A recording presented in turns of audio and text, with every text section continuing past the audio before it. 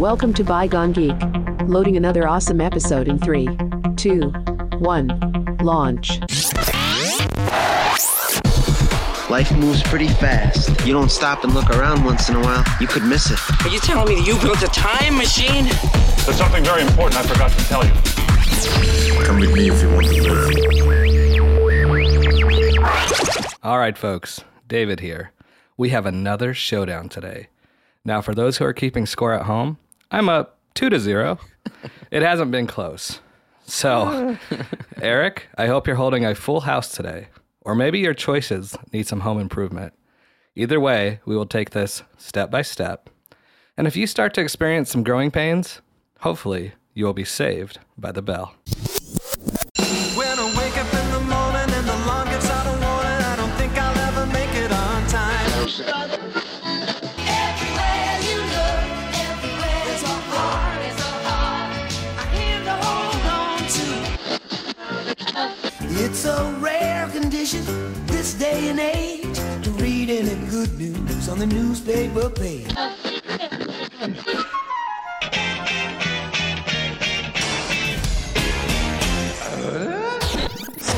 All right, Eric, as we talk about these great shows from the 80s and 90s, I think one of our categories we have to start with is Best TV Dad. Now, I will say, unfortunately, like as we were putting these lists together, we've lost a lot of these dads in the last couple of years. But, you know, who would you say is your best TV dad? And how many honorable mentions do you have? I'm going to try to keep my honorable mentions to a minimum, but it was so hard when we decided to do this episode that, like, there are so many good characters, and, like, we have, you know, there's going to be, like, about 10 different categories that we go through, and this, like, the second I started doing this one, I'm like, oh, wait, the rest of these are going to be so hard if this first one took me so long to decide on, but even going through everything, I would have to say that Carl Winslow is my TV dad. Like, I love Carl Winslow from Family Matters. Wow. Reginald Bell Johnson is who played him, which I felt super bad that I had to look that up. But to me, it's just like he'll always be Carl Winslow. Like, he was, you know, I think it's because he just represented like a working class dad who was a police officer and lived in Chicago, and just, he was funny. He was a big guy. And I feel like I just related to him because he was a big guy, and he could have fun, but also he could be serious, and he could give a lesson when a lesson needed to be learned. So yeah, like Carl Winslow, it really came out as the top one for me. Any kudos to any dad who would have to put up with Urkel, right? That's true. So, I mean, he wins. Yeah, as your neighbor that just constantly stops by. It's funny because when I was rewatching some clips, and I totally forgot because there's so many different parts in the show where his favorite food's donuts, which is hilarious that he's a Chicago cop. But the fact that he's like a big guy and he likes donuts, and there's so many episodes where he's trying to diet and his wife like tries to make him diet, and like, but he had some funny one-liners that I remember him interacting so much with Urkel that he had. I think it was like he would put his hand out like this and he'd go 3, 2, 1, 1, 2, 3. What the heck is bothering me? And that was supposed to calm him down. It was a Stress Busters pamphlet that he got from like work or something. But there were so many scenes where he would do that 3, 2, 1, 1, 2, 3, what the heck is bothering me? And then he would be like, yo, and just like lunge at Urkel. I don't know how Carl Winslow didn't have a heart attack, but I do remember having him when he was annoyed, that look he would have. Yeah. And it's implanted in my brain. Yes, I do remember that. Well, and he had so much too that like he would also like sometimes put his hands on his hips and just look very authoritative. Like he could switch that dad mode on really well.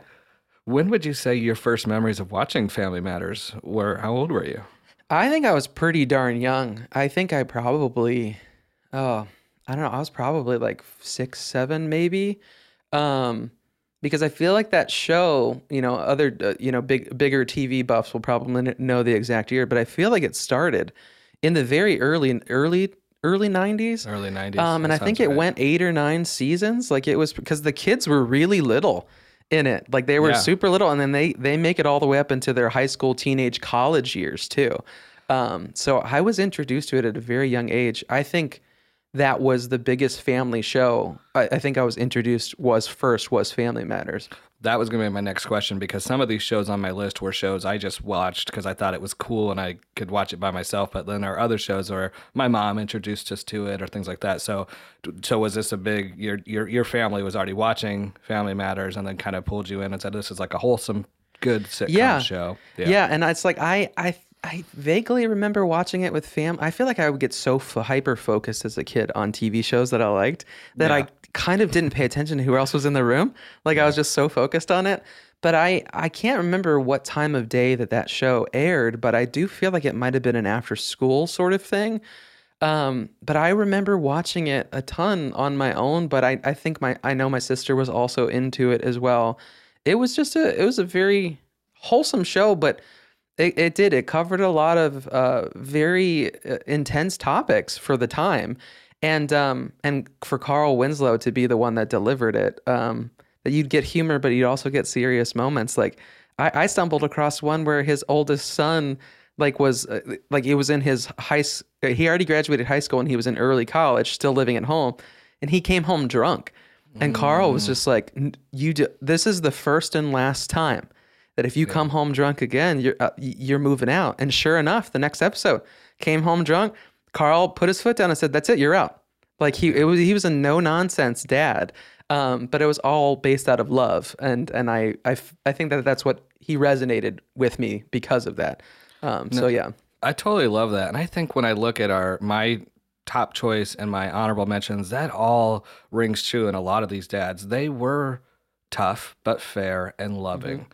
And they brought all those three elements in a variety of different ways. And I could only imagine with Carl Winslow being a cop, he's seen his fair share of drunks and the aftermath of the kid not coming home. Yeah. And probably him having to talk to those parents. Yeah. And he's like, I have to be stern with you on this. Yeah, especially in Chicago in the late 80s and 90s. Like it was not, being a cop in that era probably was really rough for sure. Yeah. I will say I'm surprised by your choice. Really? I just didn't know you liked Family Matters. I grew up watching it as well. And just hearing you talk about Carl Winslow, it's like, he was pretty awesome. Yeah. The dad I'm going to go with has a lot of those same qualities as well. And unfortunately, he is an actor.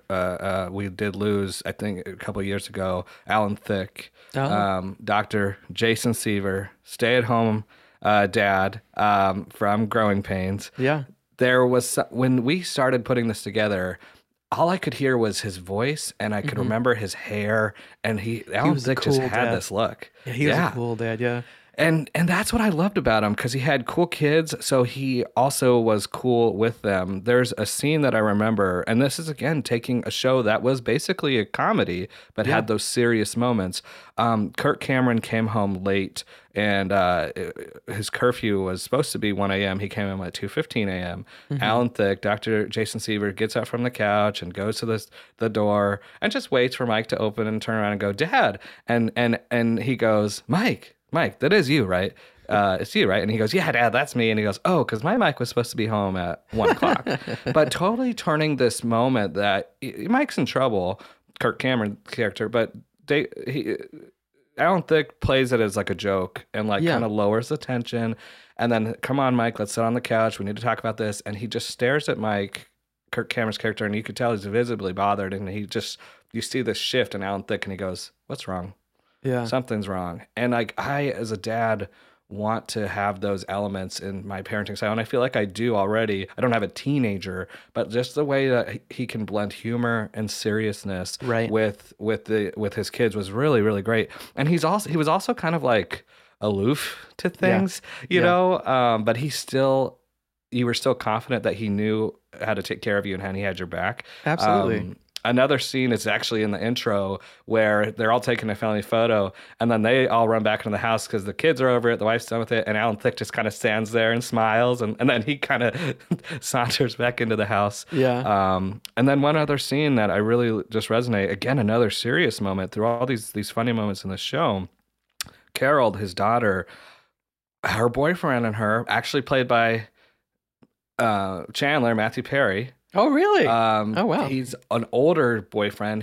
They're drinking and driving. He gets in a really bad accident. Oh, wow. And they have this huge talk about how you'll have a second chance. You're going to be okay. Matthew Perry, Chandler-esque, is still cracking jokes as he's in this hospital bed with 50 million stitchers. They get home. You see Kirk Cameron come out of this hallway, and he's like, he died. And like Carol gives it a really, really great scene, like masterclass in emotions and not how you know how to deal with this. But I kind of got ahead of myself. The scene that I'm reminded of is when Alan Thicke's character hears that Carol says, I've been drinking, we were driving. Mm-hmm. How could you do that? He does get mad, and they're in the middle of this hospital, and he gets mad, and all his wife does is hug Carol. Oh. And here's what I remember, because I do this. He goes, you still shouldn't have done it. And that's kind of resonates with me too, because like my daughter will fall and like mama will give her a hug, and I go, you got to watch where you're going. Yeah. So it just reminded me again of just his parenting, but he did give the hugs, and he just was funny. And I think you said it, he was cool. Yeah. So he was a very cool dad. Yeah.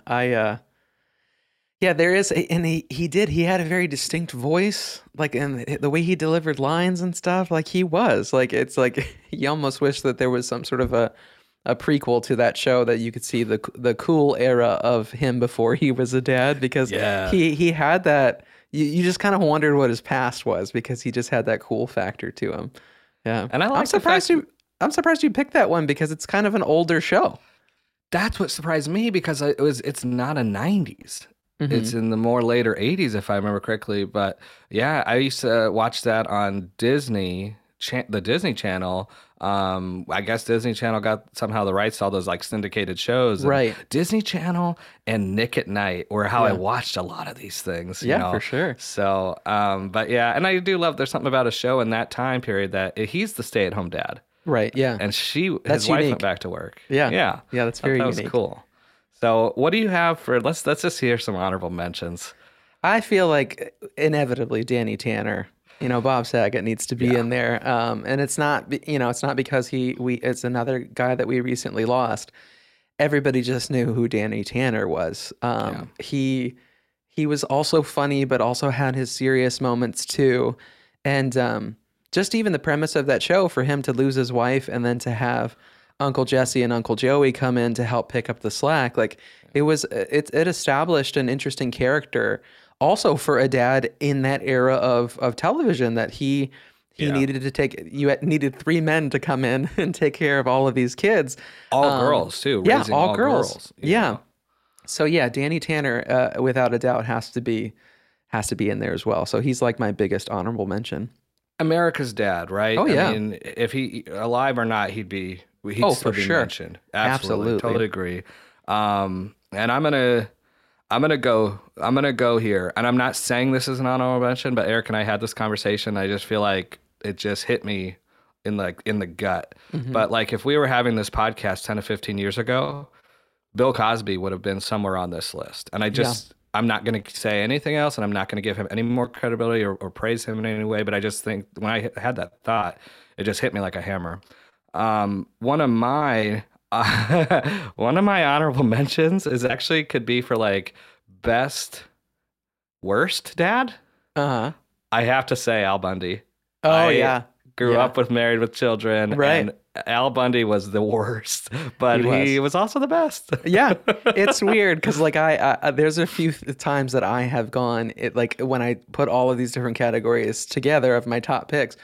But I would navigate to Married with Children, and it was just like a stereotype of the worst possible family. But it's like, here's the worst son, the worst daughter, the worst wife, the worst husband.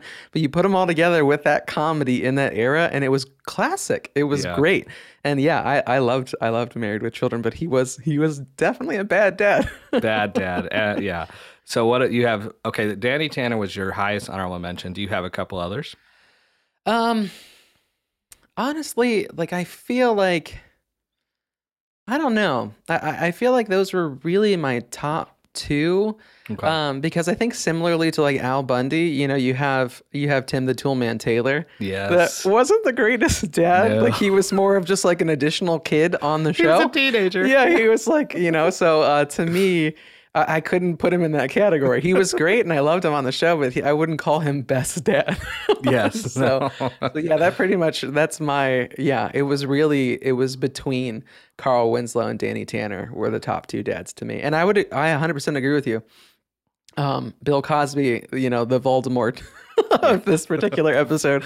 But And yeah, our Jack episode. Yeah, it's hard not to name him because for decades he was labeled as America's dad, Yeah. So yeah, that I would agree that would have been one that's definitely in my top three. But yeah, it's interesting how history unfolds. I have to give an honorable mention to Fresh Prince of Bel-Air. Yeah. Philip Banks. The man was so commanding. Yes. And again, fair and heartfelt, but this scene is probably one of the most talked about scenes ever. When he broke character and hugged Will, when Will's like, why doesn't he love me? But could you imagine getting a grizzly bear hug from him? It has to feel like the warmest hug ever. Yes. And just so comforting. And the most protective hug too. Protective, yeah. So just his commanding presence, and he also had a look that when he was mad, you better run. Yeah, you don't mess with him. Yeah, he was very commanding, and I feel like, it goes back to even just our past two episodes of Terminator and of wrestling. He was larger than life. He was he was a very commanding, larger than life sort of character. Yeah. I always also liked, I'm a big Boy Meets World fan, and I'm going to talk a lot about that in different segments. But, Alan Matthews was always a good dad. He was the grocer. He didn't have a high profile job, but he cared for his kids. He loved his kids. He put up with their shenanigans. So I always like him. And then I have to say, we didn't really create a category for best sidekick or best friend or best kind of character that's not a family member. I think we would be canceled if we did not mention, because he's a dad to me. He wasn't their dad, but I felt he was a dad. We would be canceled if we don't mention Mr. Feeney and how amazing he was. Not only is one of the best characters I think that's ever been created, but he was their teacher, but he went above and beyond for them. So, Mr. Feeney, love you. So, all right. What are you thinking? Your best TV mom? So here's what's interesting is we kind of touched on it very briefly when you asked me kind of secondary honorable mention dads. I think because, I'll just straight out of the gate, Jill Taylor, Tim the Toolman Taylor's wife, for her to raise three boys and essentially a fourth, child in Tim the Toolman Taylor. And as much as that man hurt himself and was hospitalized and broke things, their insurance premiums just had to be through the roof. But I always felt like she was the voice of reason in Home Improvement. And so to me, that really came across as somebody that, that's a really good mom. And on top of it, it's in later episodes, she went from being a stay-at-home mom to then realizing, I want to go back to school. And she went back to college for psychology, and I think she went on and became very successful in that. And then at the same time, she was also she declared herself as a feminist. And to see that type of character depicted in the 90s was another rare thing. And especially for them to do it from the perspective of a mother with a whole family of guys. There was just a lot of conversations that if it wasn't for Jill Taylor being in that show would have just been slapstick comedy the entire time. The serious nature always tended to come out through Jill. So yeah, Patricia Richardson is who played her. And she's definitely my pinnacle TV mom. She checked a lot of different boxes and came across as not your typical, in the 80s and 90s, it's it tended to rely heavily on the father or the male characters in the show. And with her, it's she was pivotal in Home Improvement. So yeah, that's why she's the top mom for me. I think you made a lot of really good points, and you're right. It was, I wouldn't say over masculine show, but I mean it's tools. It's, and there's the three boys, and the other female characters in the show were in the show of Tool Time, and they were kind of more of a sex appeal, right? Yeah. You know what I mean? And I love that you said that Jill her story arc was went from stay-at-home mom to everything she accomplished. And I think you're right. It really balances out Home Improvement. I love you, Mr. Taylor, but you need your wife to help. Yeah. Otherwise, Yeah, it's true. Like he would have been dead on the dead somewhere next to an outlet. Right, Like, exactly. with some sparking tool. But it's funny because even when I looked back at some older episodes, I also forgot that her father, Jill's father, was a very like ex-military, like officer, militant sort of by the rule book sort of guy. And so it made, now as an adult, I did not realize it as a kid, but as an adult, you now realize that, she married the complete opposite of her father, which is so fun that they did it that way, is that he is not a rule follower. He will do whatever he wants to do, whether or not it hinders him or breaks something or burns something down. So I liked that fact that she married, in her mind, the opposite of her dad and a rebel, some crazy cool guy. So that was a fun thing too. And I kind of want to ask you the same question then. Home Improvement, where do you remember that being in your core earlyhood memories? And was that something you just kind of spun upon yourself, or was that something your dad and mom were already watching? That was definitely one that my whole family watched. I feel like my dad really liked Tim Allen as a comedian because he was a huge stand-up comedian at the time. And I think a lot of people forget that he, at the beginning of every episode, it says based on the comedy of Tim Allen. Like it's really based on a lot of bits and things that he was already doing. And he was just selling boatloads of comedy records and things like that back in that day. So it was a whole family affair when we watched Home Improvement. And so, I feel like, and even my dad's a mechanical engineer, and my mom at the time was a Ford mechanic. She was a certified Ford mechanic. And so I lived with two parents that are just like, tools, they were their own Tim Allens in a way. So, that was, I think the entirety of the 90s of my childhood had Home Improvement in it, without a doubt. Yeah, I agree. It was another show we watched, maybe not as a family, but again, wholesome. You could have it on, and it was cool to just play out. Just good family fun entertainment. Growing Pains was a show I think we did all watch together. I remember like we had these blue bowls that we did popcorn in and all that. So Growing Pains was a family thing for sure. Okay, now I said I'm not going to praise Voldemort, but I will praise his wife. Absolutely. My TV mom, Claire Huxtable. Mm-hmm. She had this look. Yeah. It was either a look of daggers or a look of kindness. Yeah. But like her eyes did something and her lips would kind of just close together, and she just had this look, and it was like, oh God, am I in the hot seat or we're going to hug? Like again, loving, just and fair, and had your back, and she'll be Mama Bear if she needs to be. Yeah. But she will also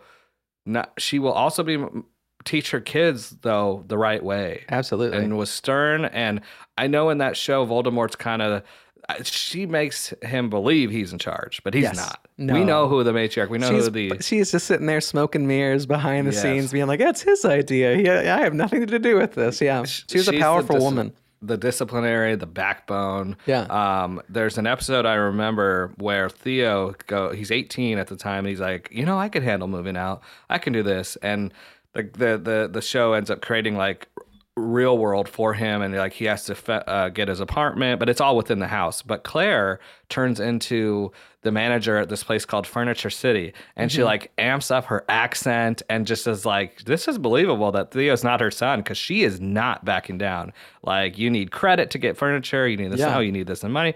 And then she's a manager of a restaurant which is in their kitchen, and again, she switches roles and plays a totally different character. You bought into everything. And to this day, she's a phenomenal actor. And whenever I see her in a movie, I think she's in Creed, she's his mom. And she still has that look that could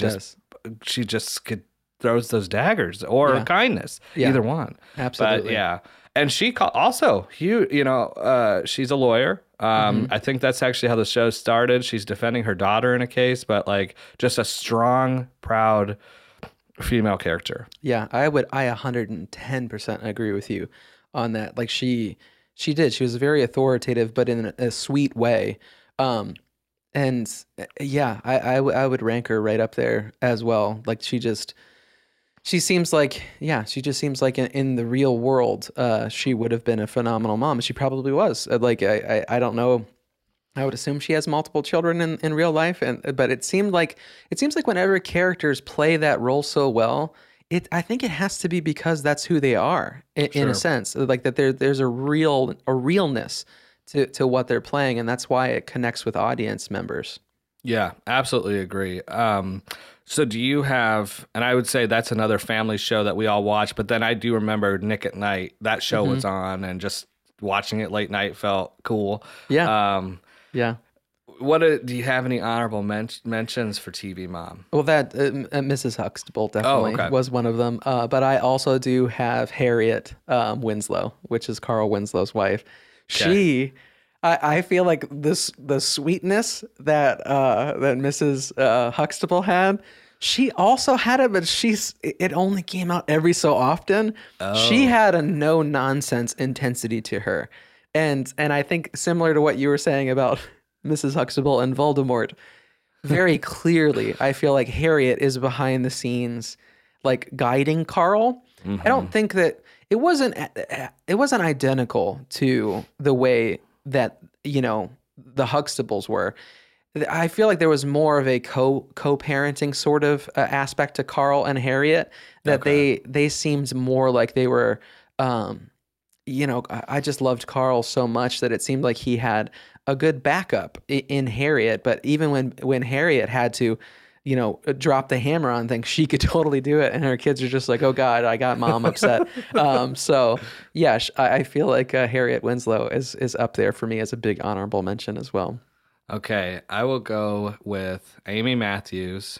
Because she had to put up at times, Mr. Matthews was also a teenager. Mm-hmm. And then of course at Corey, she always took good care of Sean. Eric had a crazy story, but yeah, she was just always a loving, strong mother who, there were scenes that I remember where she would just be really real with Corey. Yeah. And I think sometimes his dad had a problem with that. Like there was an episode about a breakup and she just kept saying like, Corey, it's okay to move on and experience different things, which is hard for a mother to tell her son who's grieving. Yeah. But she just always felt like she grounded everyone, but in a good way, if that makes sense. That makes sense. So yeah, I'll also give, she wasn't a mother until later episodes in Full House, but Aunt Becky, who married Uncle Jesse, she came in and was like the first female kind of mother character to all of the girls in Full House. You were so used to seeing Uncle Joey and Uncle Jesse and Danny Tanner. Right. So when Aunt Becky came in, she gave another aspect to it that I feel like she was very motherly to the girls. So that's kind of like my last honorable mention, to where she wasn't necessarily their moms, but she filled that role when needed. And I feel like it was at a time in later seasons where the girls were in their adolescence and teenage years. So it's like she came in right at a really good time for them. So yeah, Aunt Becky, all of her, similar to Voldemort, all of her college admission scandal stuff aside. I was going to say, isn't she in prison? Yeah. She's probably out by now. I feel like she didn't get much of a punishment, but I guess when push comes to shove, we're talking about her being a good motherly figure in this show. You do want the best for your kid. Maybe don't go about it in that way, but at the same time, it's kind of veiled as being a good mom. So. Sure. We just lost all of our motherless that are listening, which is my own. Oh, no. All right. So here's where we could go one way or the other with this. And best TV couple. I had a hard time with this, and I would agree with you that there were different ways that you could go. But when I was looking back and we were putting this all together and I was going through just researching stuff online, I would have to say that Kevin Arnold and Winnie Cooper from the Wonder Years were... You're going old school. I'm going old school. Like early shows that I watched back in the day. And the weird thing is we all know that those two didn't end up together. The final episode of that show, they clear Spoiler like alert, spoiler alert 30-year-old spoiler alert. But they didn't end up together, and they were so hot and cold and on and off throughout that whole series. But that show, especially with the voiceover work of Daniel Stern, one of the sticky bandits himself, from Home Alone, like he was such a good narrator in that I feel like Fred Savage's acting combined with Daniel Stern talking in such a reminiscent way about his first love that was Winnie Cooper. Right. Like it was, I think that in my opinion, I really think that that's one of the best depictions of a true childhood crush is Wonder Years, because it is on and off. It is, oh, she's dating my best friend now. Oh, we don't like each other now. Oh, this, like, it was so, it was that gray area of a relationship and not this sunshine and rainbows that a lot of shows are. So yeah, I'm going to give it to Fred Savage and Danica McKellar, which I feel super bad that I had to like. I always knew Fred Savage because he did a lot of stuff after that show. Yeah. But Danica, like Winnie Cooper was her biggest one until she came back with like Big Bang Theory. She had some cameos in that.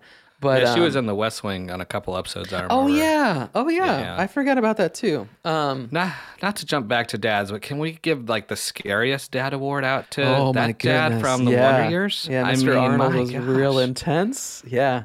And I think that was an interesting, because I do remember watching Wonder Years with my parents, and I think it's because the Wonder Years was for them. It was based on growing up in the 70s. And so I think it was far more relatable to them. But to me, it's just like they still depicted it in a way that you understood childhood things and childhood crushes and stuff. But you're 100% right. When I was looking up TV dads, I think his actual cast name was Jack Arnold, I believe. Okay. But I feel like I refer to him as Mr. Arnold because oh, you better. He was an intense dad, and he ruled with an iron fist, and you only had a couple occasions in that show where he showed a loving nature, but it was always veiled through intensity. Like it really was. There's this intensity to it. So I agree. I agree with you. He gets the intense dad award. I think the Wonder Years, that's a great especially pick, especially given that childhood crush and everything. Here's where we lose all of our viewers. Our listeners. Both, I guess. Corey and Lauren. Oh. I have to admit, like that episode, Ski Trip Girl, Lauren and Corey had really good chemistry. Now, of course, I don't want that to happen in the end. I still will go Corey and Topanga. Mm-hmm. But Corey and Lauren... And everyone's so mad at Lauren, but Corey's the one who said his ankle still hurt, and it didn't. Yeah. Like, he wanted to be, and that's actually he wanted to be with Lauren. That's actually the episode when I talk about Amy Matthews. I didn't want to, have a spoiler of my couple, but they're sitting at the table, and she's like, go date Lauren. You don't have to date one person your whole life, which is tough to hear. Right, yeah. But I thought, it really does sound like I'm picking Corey and Lauren.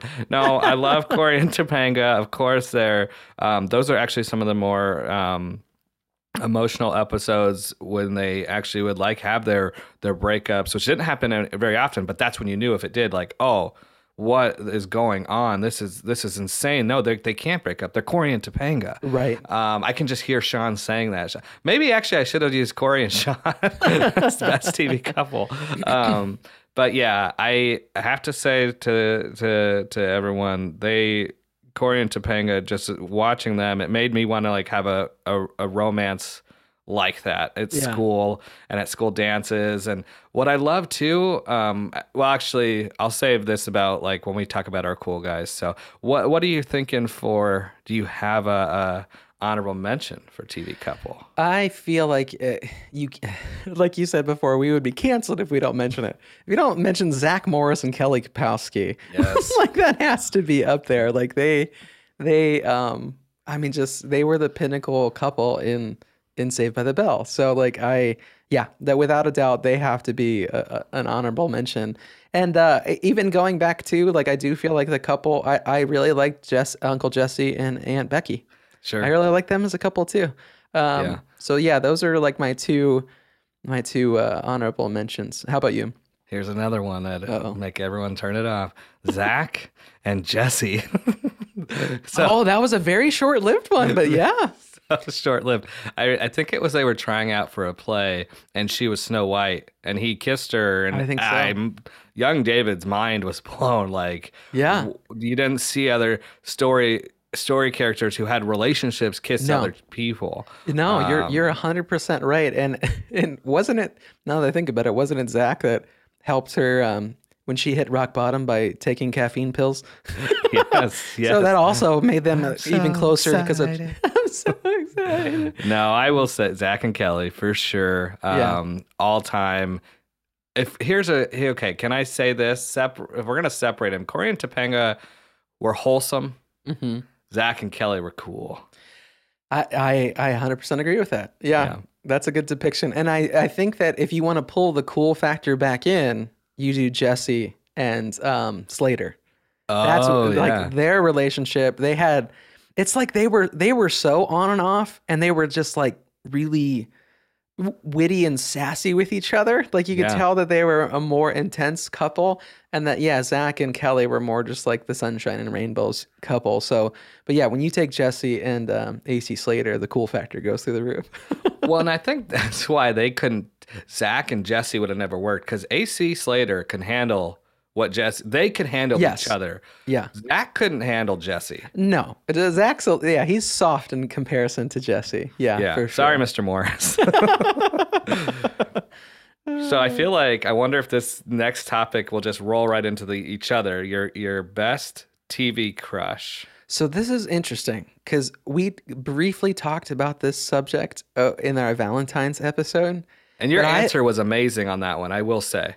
Pink Ranger. But I've pivoted now because of looking at mainly sitcoms and not thinking about things like Power Rangers and stuff like that. I've pivoted to Kelly Bundy. Christina Applegate. Yeah, Christina Applegate. I really dug her a lot. She had an intensity to her. I wasn't looking back. If you watch that show now, they made her so dumb and so just like.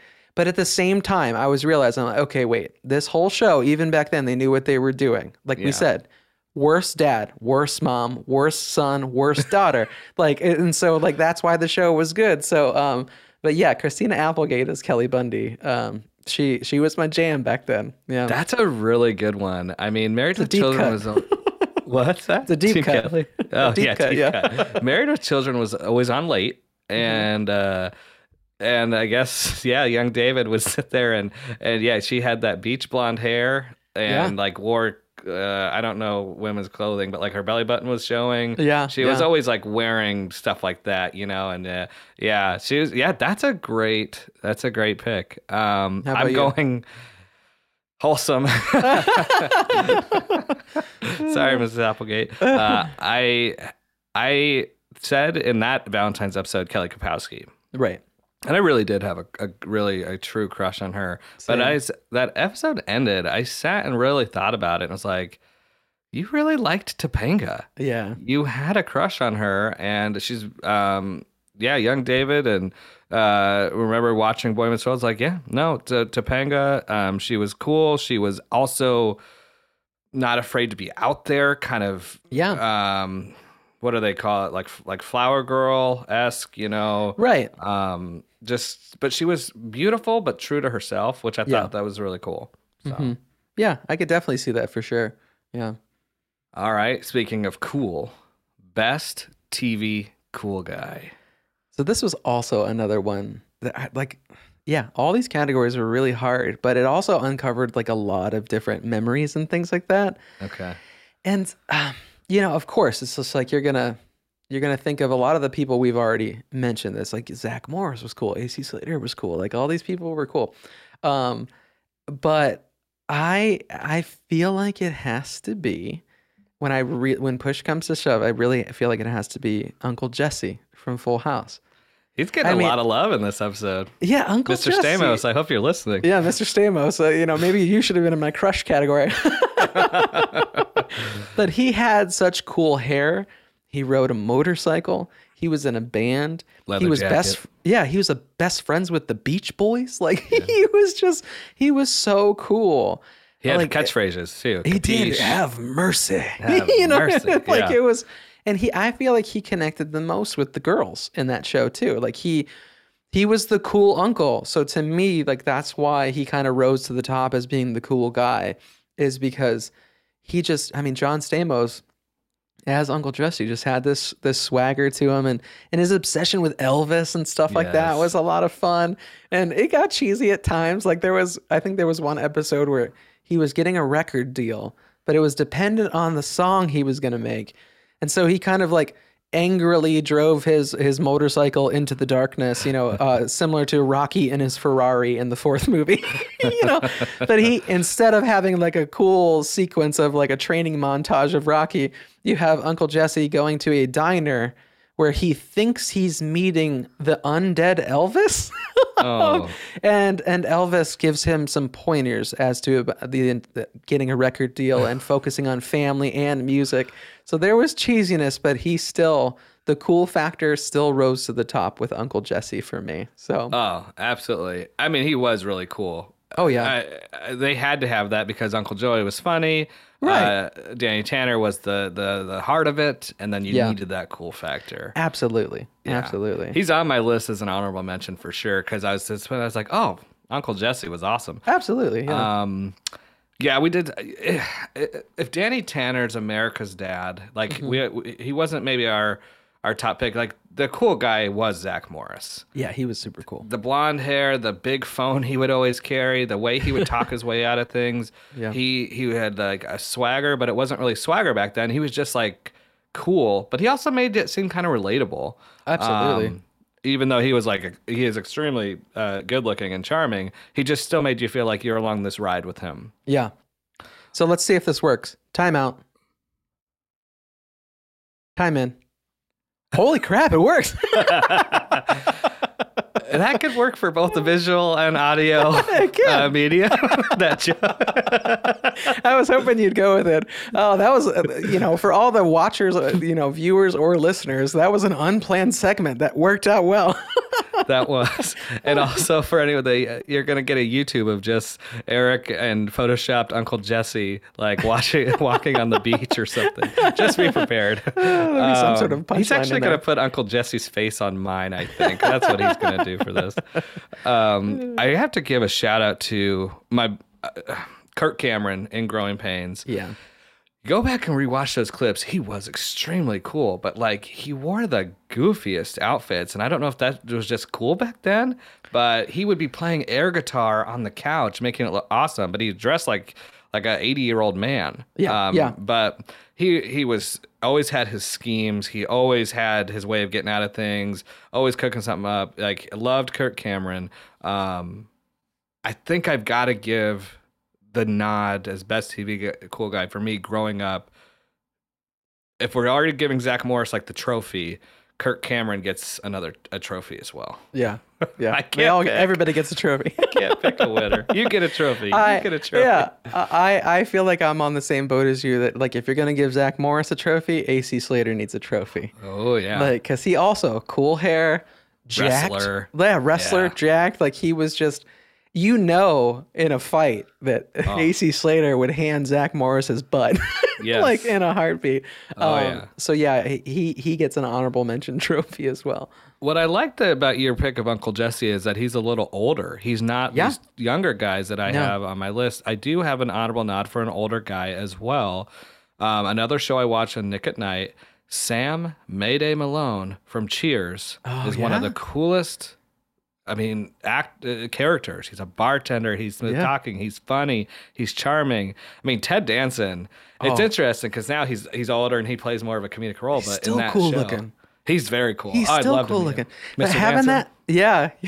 Seriously. Well, because even now that he's all white, but still has that old school Cheers hair. Yeah. Like, and You're 100% right. He deserves, give him a trophy. Give that man a trophy. Because even just the way he'd flip a towel over his shoulder, like he just, he didn't even have to have a line. He was cool. Yeah. And we talked about things about how just story arcs. How crazy was it to hear that this character is a bartender? Yeah. Who suffers from alcohol addiction. Absolutely. Yeah. Just insane. My last, do you have any more honorable mentions for cool guy? Yeah, my last one is it's a deep cut if people are true Family Matters friends, is Stefan Urkel. The transformation. Yeah, when he went into the that was a porta potty. That was a porta potty that they just put some bells and whistles on. But when Jaleel White, to be able to see him not be Urkel, you're like, oh my God. I didn't realize it was the same guy when I was a kid. I did not realize that at all. Oh, I didn't either. No way. Because he looks bigger. He looks like an athlete. Yeah. And I think he's not hunched over. He's not wearing his pants up to his armpits. So I think it stretched him out. But he talked cool. He was suave. He was, so Stefan Urkel. What I love too is he got like any girl who didn't like Urkel, when he would do the Stefan, they were like, oh my gosh, he's so dreamy. Yeah. I just love that. I have to give a shout out to Sean Hunter. My mom's not going to like this. My mom didn't like Sean Hunter. We can't lose your mom as a listener. She's an avid listener. She might even like Bill Murray. And if she does, she is out of here. I knew I liked your mom. I haven't even met her and I love her now. Can I unsubscribe people? So Sean Hunter, the reason I liked Sean is because I was always Corey. I was not the cool guy. I was not the smooth get away with wearing a leather jacket and having that I'm holding my hands up like because I'm showing like that middle part where your hair hangs down on both sides. Yeah. Couldn't pull that off. I was Corey. But Sean always just reminded me of my other friends that I wanted to have friends like, you know, schemes, getting into trouble, almost being a bad influence at times, but having still that swagger. To be able to go say hi to a girl. Sean made it look so easy. Yeah. You know, so. Yeah, I agree with that. Yeah. All right. Here's one I need you have to sing. Oh, it has to be. Best TV theme song. Best TV theme song. And I'm realizing I want to put this in our YouTube channel, but I'm just like, YouTube's going to flag us. So I'm like, how do I sing it to where copyright. Dang YouTube. But I feel like it goes back to a topic we just touched on. Making your way in the world today takes everything you got. Oh, it's so good. Taking a break from all your worries sure would help a lot. It's so good. Like, and just sometimes you wanna go where everybody knows your name. Yes. Boom, boom. It's that song is so good. Like I would listen to that just on repeat. Just especially it's like we're recording this on a Friday. It's just one of those things that I feel like I should put that in my adult playlist of just like every day when I'm done with work on a Friday, the Cheers theme song should just hit and hit hard. You know, like I loved that song so much. It was so good. I can't. It's if you're having a bad day, listen to that song. It's incredible, and then it sets the tone. For me, this is actually. So my mom was actually listening to the song just randomly, and I was like, "What's that? Sounds so familiar. What song is that?" And she's like, I don't know. And so I got the lyrics and all that. As long as we got each other. Growing Pains. That intro song, like my wife and I will just listen. It's on my liked songs from my Spotify playlist. Yeah. And I don't skip it. If it comes on, we're just jamming out to that. And then, so anyone who knows me who's listening to this, I can listen to a song 1,000,000 times and I won't know 3 words of it. I'm so bad with lyrics, so that's why I stopped after going that what I just sang. But this other song, when I heard it as a kid too, wake up in the morning and it's yeah, and the bus fly by, it's all right. You know, the Saved by the Bell theme, how does that not get you going? Especially just like it had a cool guitar part to it. Like it was just like a punk rock sort of song. Yeah, it was classic. So as a kid, it'd have to be for me Saved by the Bell because it was just so energetic. It had the pink and the neon flashing in the background. It's all right. Yeah, I just love that one. And then I think as an adult, though, I listened to the Growing Pains song a lot. Yeah. So what are some honorable... We have to have a couple honorable mentions on this, I think. There's one in particular. If we don't mention it, we will get canceled, I feel. I feel like both Full House and Family Matters were really good, too. Give me some Full House. Everywhere you look. Everywhere there's a heart, a hand to hold on to. Yeah. That was, and even the opening, I feel like I can see the opening sequence of them driving across the Golden Gate Bridge and then being in front of those cool houses and having a picnic and stuff like that. And that was a classic. And then Family Matters, wasn't Family Matters. It starts off, whatever happened to predictability? Yeah. Oh, wait, no. Is that? Or am I blending that with Full House? That's Full House. That is Full House. Because they're talking about the paper boy evening TV. Yes. Yeah. Okay. Oh, I'm blending those together. What is Family Matters? Oh, this is going to be bad. The listeners are just peeling off left and right. It'll come to me. We'll be like 20 minutes more deep into this episode talking about another topic, and I'll just rip it out. But one of the other ones that was a big one was Wonder Years, because it was I get by with a little help from my friends. Like it was just like it was already an established song that was just really classic. So yeah, but I did the era of 80s and 90s sitcoms. They would write the song just for the show. Sure. And so all you know of that song is that show. Right. That's it, period. And it's just, I think it's imprinted in your brain because not only did you know the song, but then you saw, the actors have their, I'm doing something over here. And then all of a sudden they're just like, and John Stamos. And he just like smiles at the camera. Like it had the same order to it that every time you watched it, every single day you watched it, it just repeated that cycle. So yeah, I theme songs of that era were just, we don't do that anymore. There's really not theme songs that are unique to the show anymore. Yeah. Well, and they have that skip intro now, on streaming. So that's, Yeah, kids these days can bypass the entrance music. Yeah. I'm going to totally butcher this, so just be prepared. But Fresh Prince of Bel-Air. Oh my goodness. It was Philadelphia, born and raised on the playground is where I spent most of my days. Yes. I mean, that's just, again, right? They wrote him and Jazzy Jeff wrote that. Jeff. I think so, yeah. Yeah, that is definitely, I think, much like you said before, that if there's ones that will get us canceled for not saying Fresh Prince of Bel-Air, Full House. I feel like it's something that even people our age into their 80s and 90s, I think if you walk down the hallway of a future senior citizen home, you're going to hear a millennial singing, it was Philadelphia, born and raised. Like, and if you don't, Will Smith will slap you. That's true. That's totally true. What about best TV funny guy?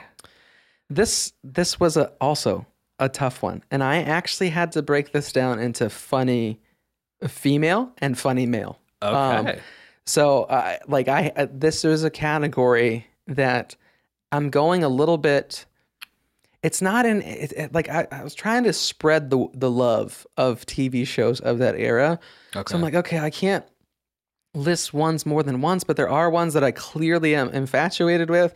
But then I realized that I would have to say, and this is our third Voldemort in this show, but Kramer, Cosmo Kramer. No. Yeah. Kramer in the era of Seinfeld, not Kramer in the past 10 years. Let's clarify that, folks. He's made poor decisions. Yes. But it's hard not to realize that, one, when I was a kid and you watched Seinfeld, the only funny part was Kramer. That's the only part as a kid that I could understand. Nobody else was funny. Right. But two, now as an adult, you start to realize that oh, okay, I can relate now to George. I can relate to Jerry. I can relate to Elaine. But back then, Kramer was the funny guy. That he could just barging into Jerry's apartment And the way his hair would kind of flick and he like his mannerisms and just the physical acting of him. I think Michael Richardson, or Michael Richards. I just feel like he didn't have to say anything and he was hilarious to me as a kid. So. Oh yeah, great body language, acting, and presence, and his erratic movements, and he'd act like he was falling, but he wasn't, and like Jerry and George just sitting on the couch, but he made it seem so funny. Yeah. Especially being around other actors, like you said, with Jerry and George, that like they weren't physical comedians in the least. Like they didn't do anything with their bodies. So for them to pair Kramer into it was brilliant, and he was hilarious.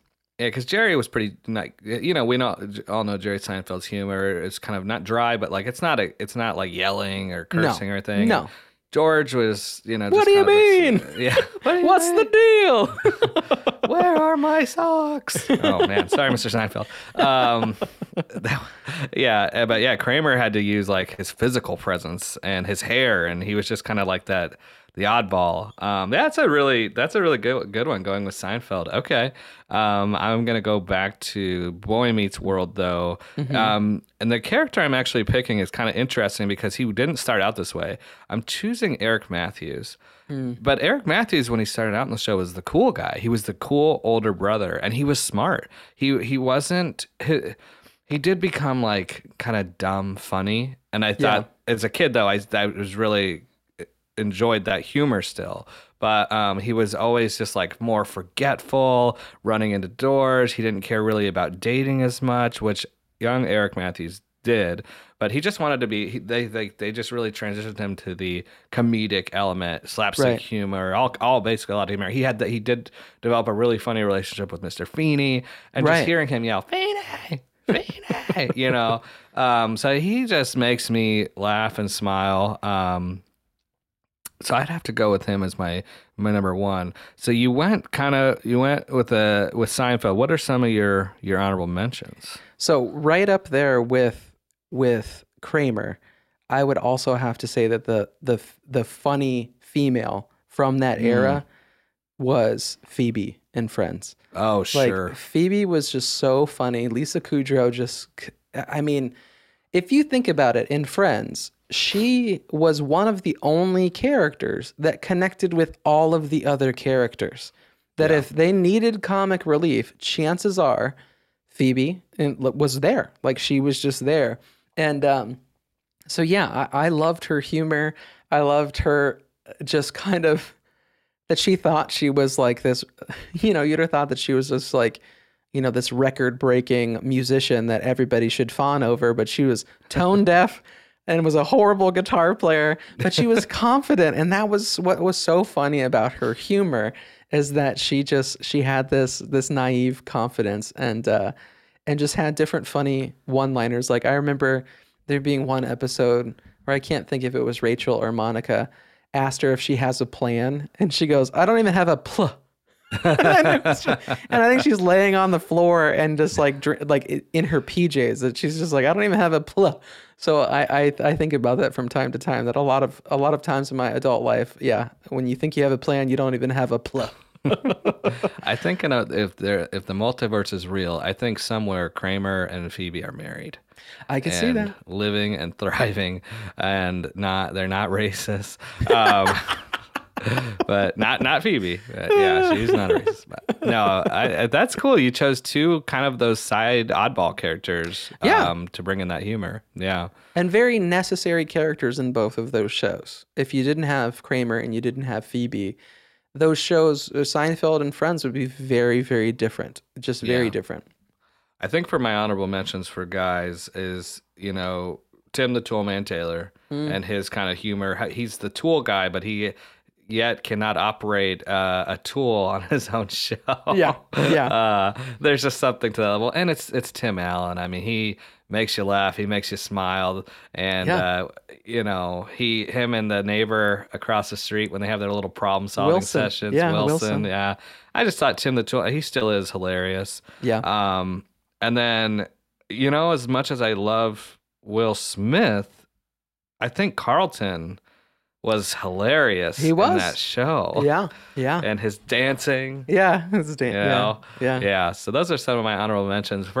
If I were to split this up and think of like a female, I always remember the youngest daughter in the Cosby Show, Ruby Huxtable. Oh, yeah.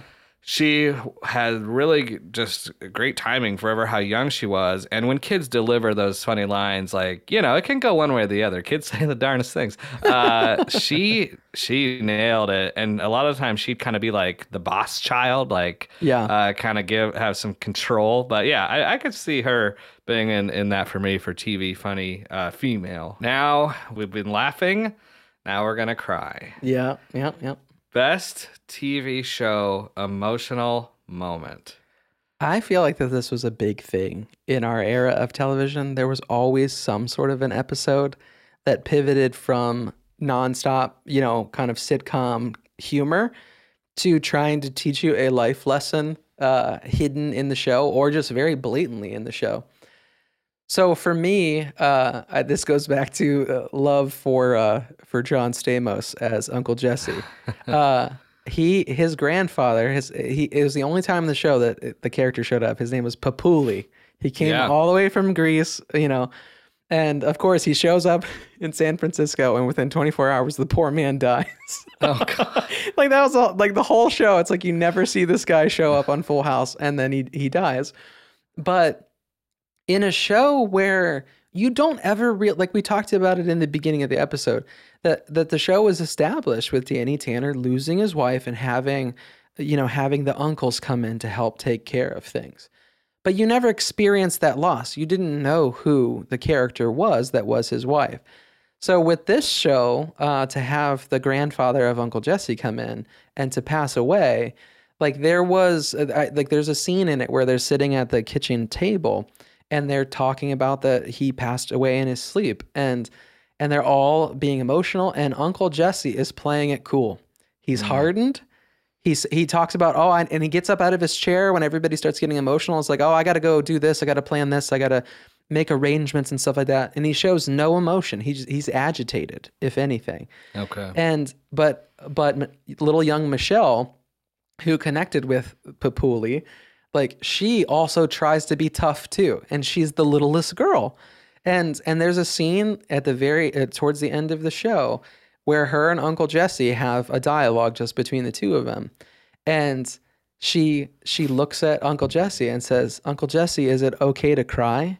Oh. And he breaks down and says, "You bet," and hugs her, and you see the cool guy of TV cry. Yeah, I think that is really awesome. That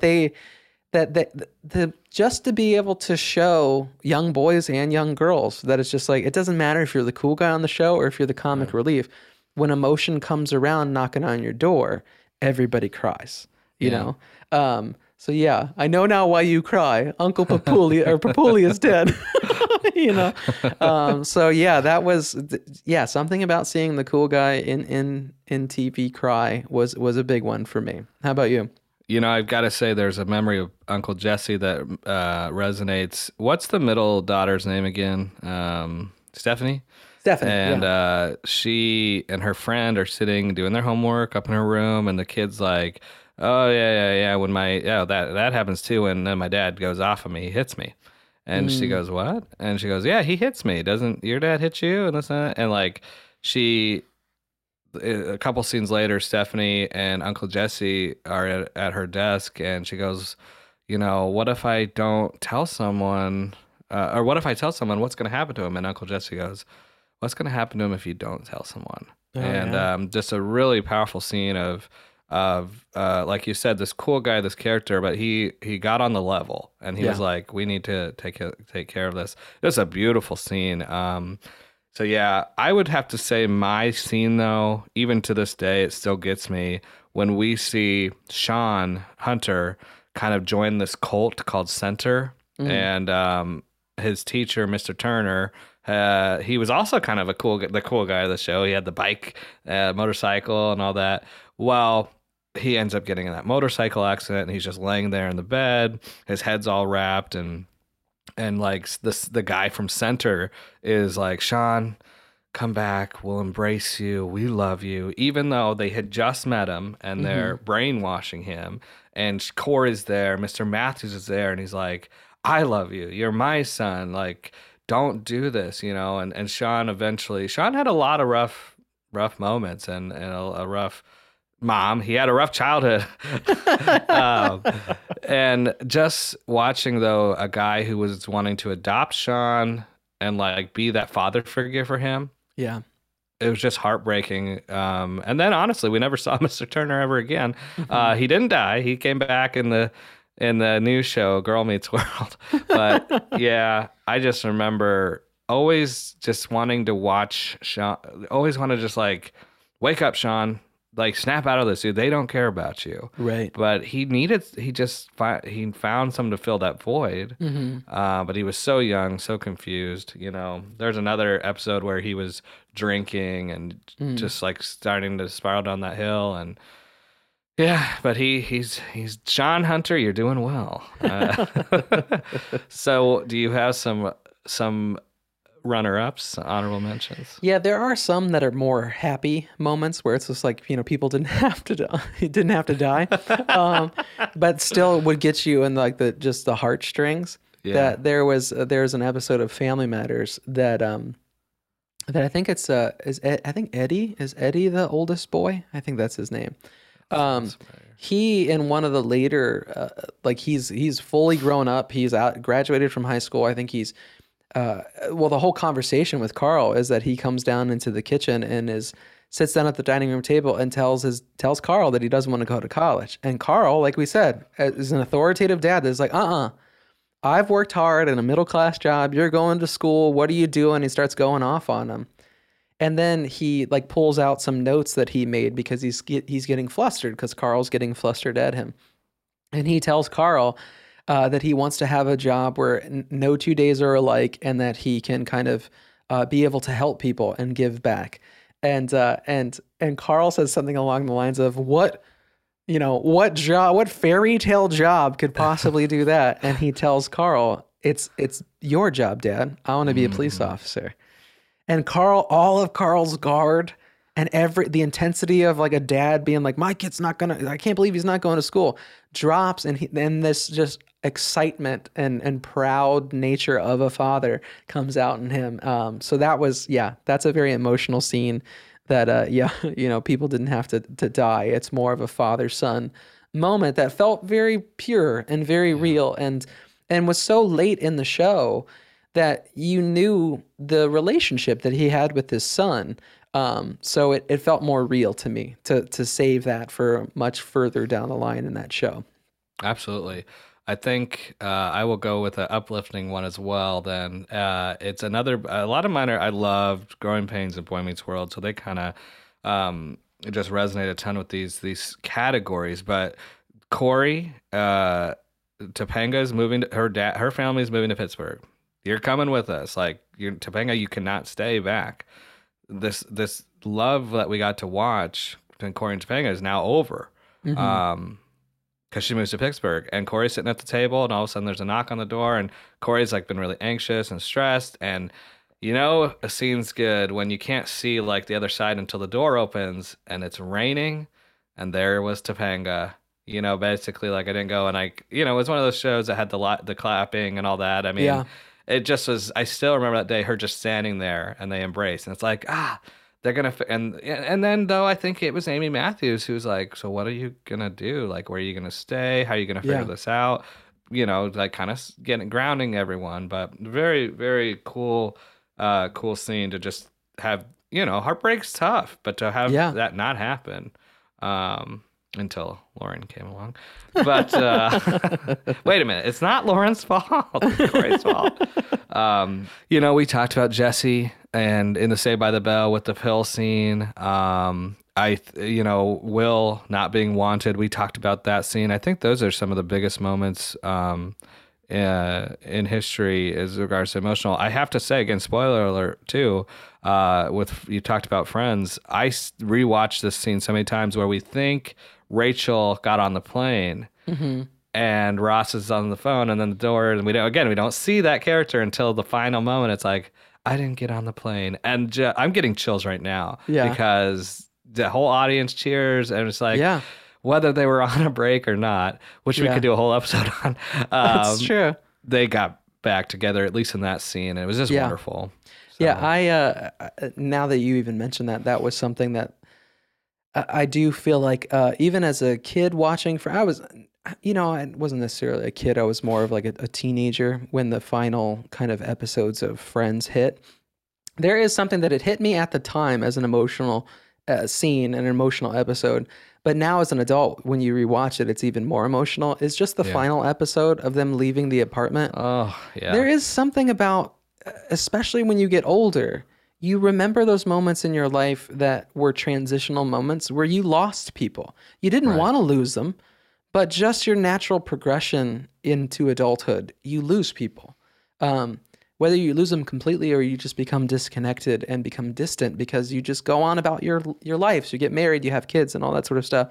That there's a reality that they depicted in that final episode that is super emotional. It really is. And I think as you get older, it becomes more emotional. 1000% agree. Yeah. All right. We're not on it. The last two are like the Super Bowl of topics. It's true. Are you ready to throw down with your best TV show episode? This also, much like all the other categories, was very hard to pick. And I had to do a lot of research because I remembered certain fragments of things. Okay. Just because, your childhood memories can be patchy and stuff like that. But I'm going to go in the category of what I just thought as a kid was just so fun and so over the top, was going back again to a Family Matters show or Family Matters episode, that it was a crossover episode where Carl and Urkel were at wit's end with each other. And the only way to settle the bet or to settle the disagreement was to go on American Gladiators. What? Talk about a crossover of all crossovers, that you have Urkel and Carl against each other in a real American Gladiators with the real gladiators, the real announcers, the theme music, all that stuff. The show was pretty much an American Gladiators episode. And so to see as a kid two shows that I absolutely loved combined together, and them to do all the same, like they did the Joust, they did the Eliminator, they did all of the things that are really on American Gladiators, was so much fun. And it was so over the top and just so crazy. And I don't remember it fully the details as a kid, but when I looked it up for the show, that even when they were announcing their two names, all of the gladiators had names like Turbo and Diamond and Nitro, like super over the top names. That when Carl introduced himself, it was Carl Bone Crusher Winslow, and Steve Hurricane Urkel. So yeah, like spoiler alert, folks, the show ends. They are neck and neck. They tie as they cross the Eliminator finish line.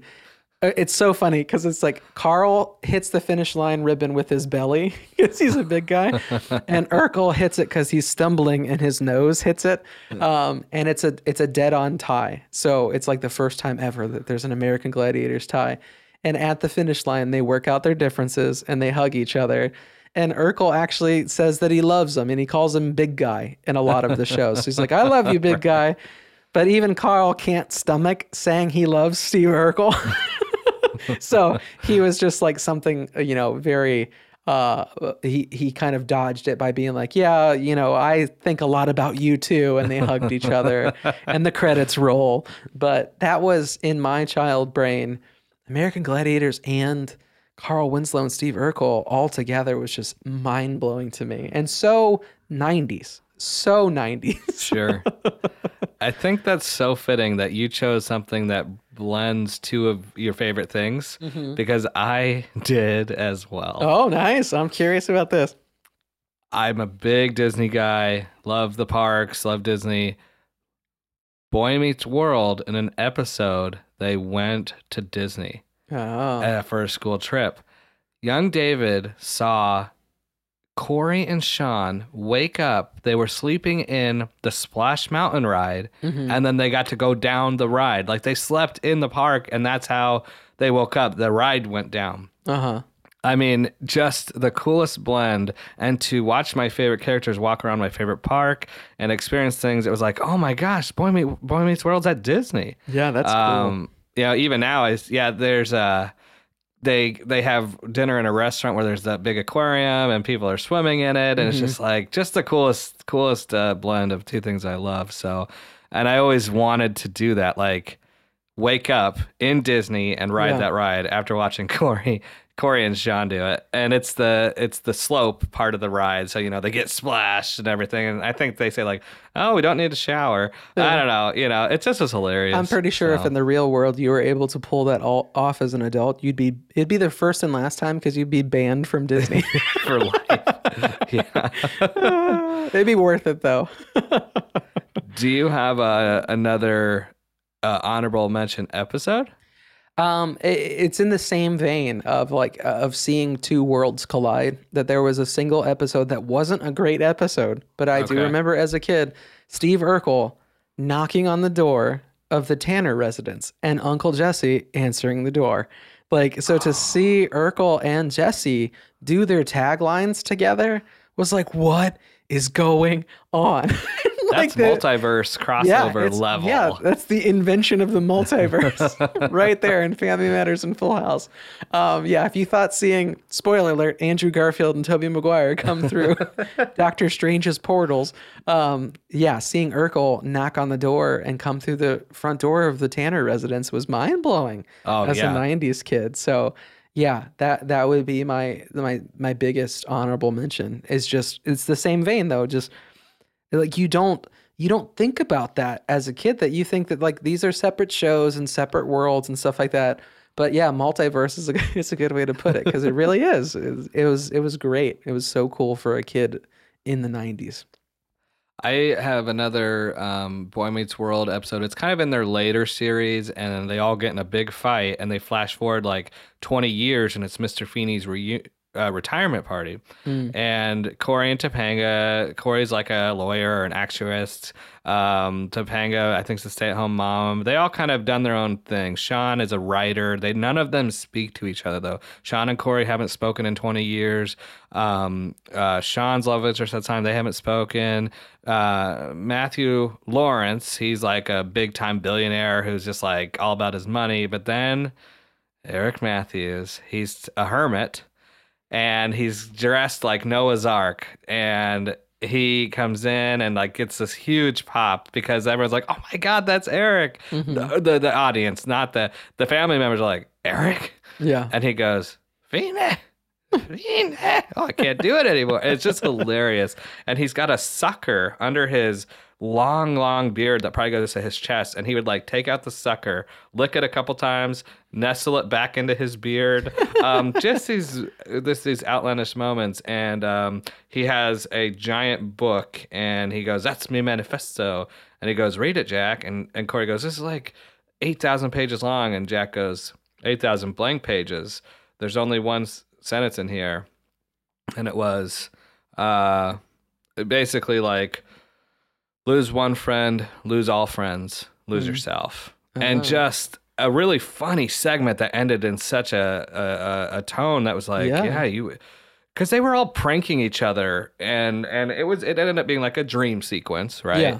And like they got to relive that pranking moment, like make amends and all that. But something, just an episode I continuously will watch, because I just think Eric's so funny in it.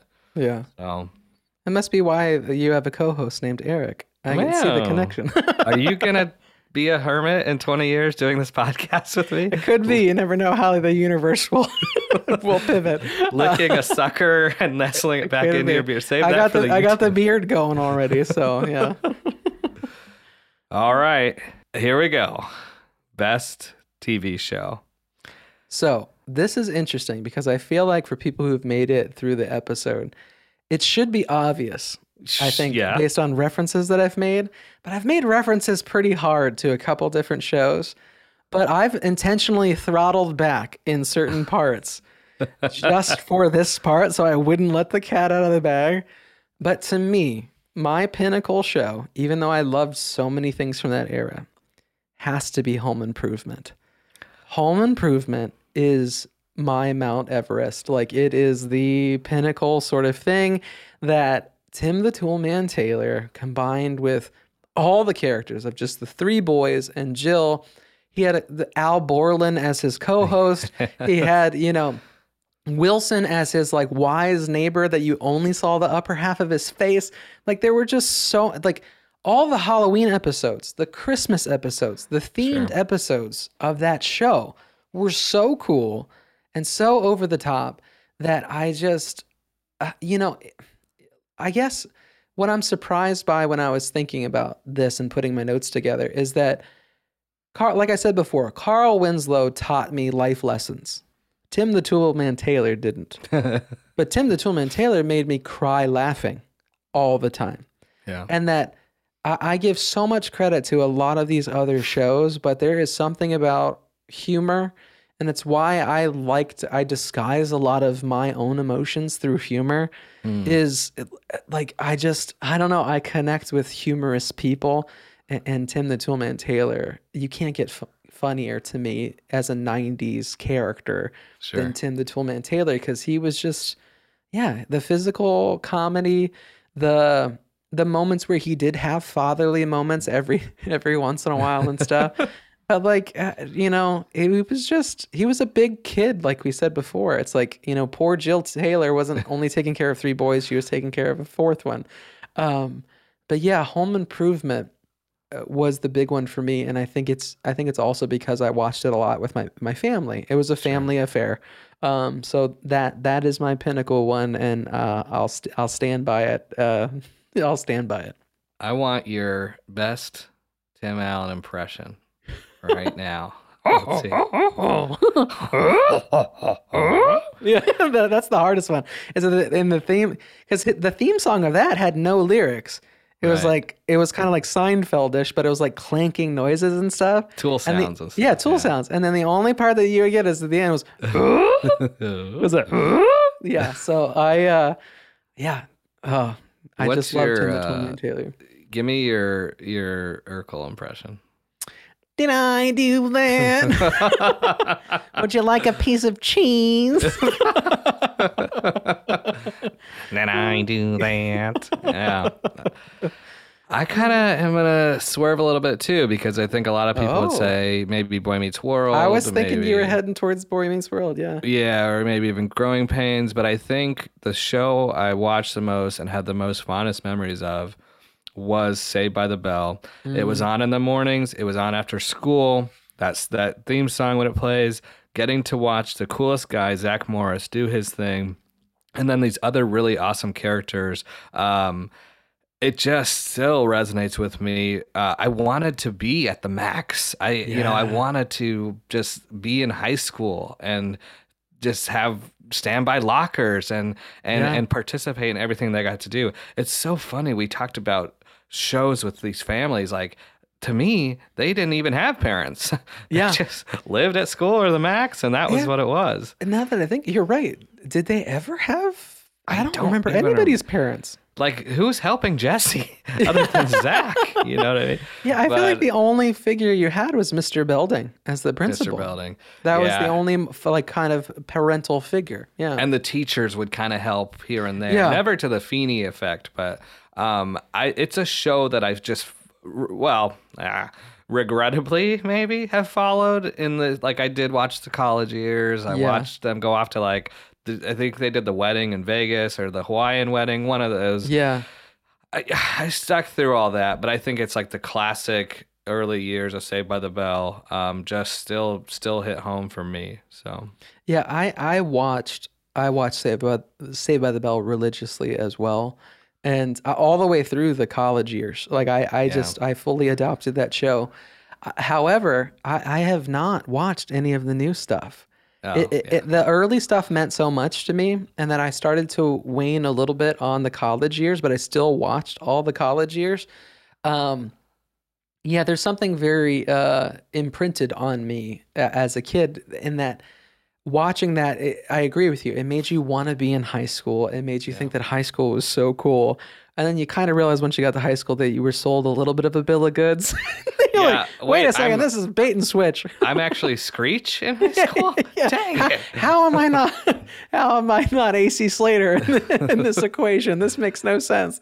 Yeah, it's true. But there was something about a show that was solely depicted either in the high school, in the Max, or in Zach's room. Like those were the 3 spots that you saw that whole show. And I'll admit, I did like when they went to the, I think they went to Palm Springs. I can't remember what the name of the resort. Club. Yeah, it was a resort. He was like a volleyball manager, or they were waiters. Yeah. I did like, I think it's in the 3rd season. I did like when they went to the beach, and I like that he got a crush on Leah Remini from King of Queens. I liked those episodes. That was a fun season. Yeah. Those are very good. Yeah. If I can leave anyone with anything, don't go and watch that new Saved by the Bell. Yeah. Go back and watch these shows that I'm about to list off, because I think we grew up in some of the best eras of this kind of television. Boy Meets World, Family Matters, Saved by the Bell, Fresh Prince of Bel-Air, Growing Pains, Home Improvement, Married with Children, and even Step by Step. If Step by Step was on, I would watch it. It was just fun and wholesome, and that was another good dad in that show. Yeah, and Cody in that show was in he was in the Cool Guy Running.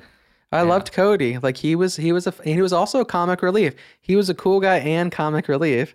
And then later on, I liked him even more because he started getting into martial arts movies, which was a cool thing too. But yeah, you're 100% right.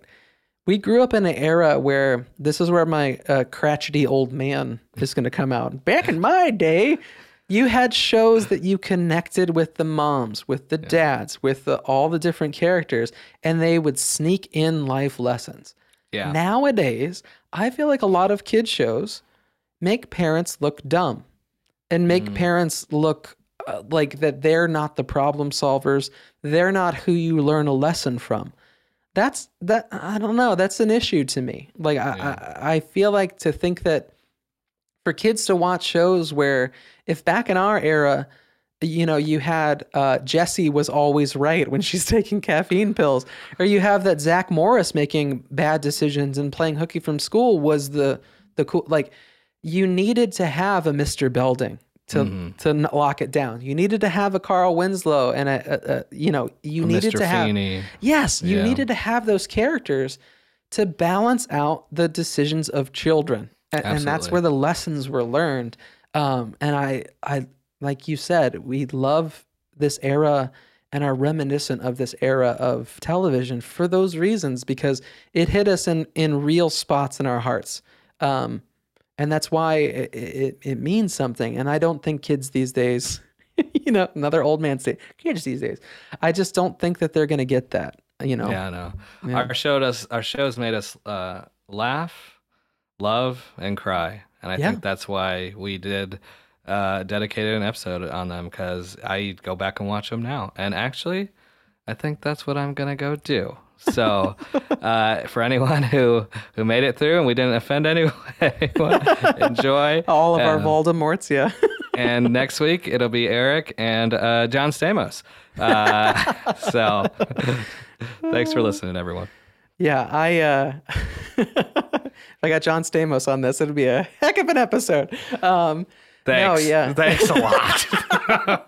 I mean, all of these episodes are great. I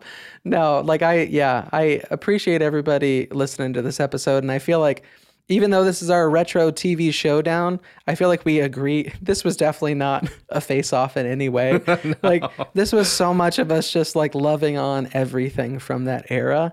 Yeah. And I think a lot of people our age and that grew up in the same time frame will agree that it's just like it was a pure era, and it meant something, and it was a lot of fun to just reminisce all these different characters. So yeah. Until the next time you see us or hear us, be sure to live your life with just a little bit of whimsy. We'll see you guys later. Thank you for tuning in to Bygone Geek. Please rate and review our podcast and follow us on Instagram at Bygone Geek. I don't know the future, I didn't come here to tell you how this is going to end. I came here to tell you how it's going to begin.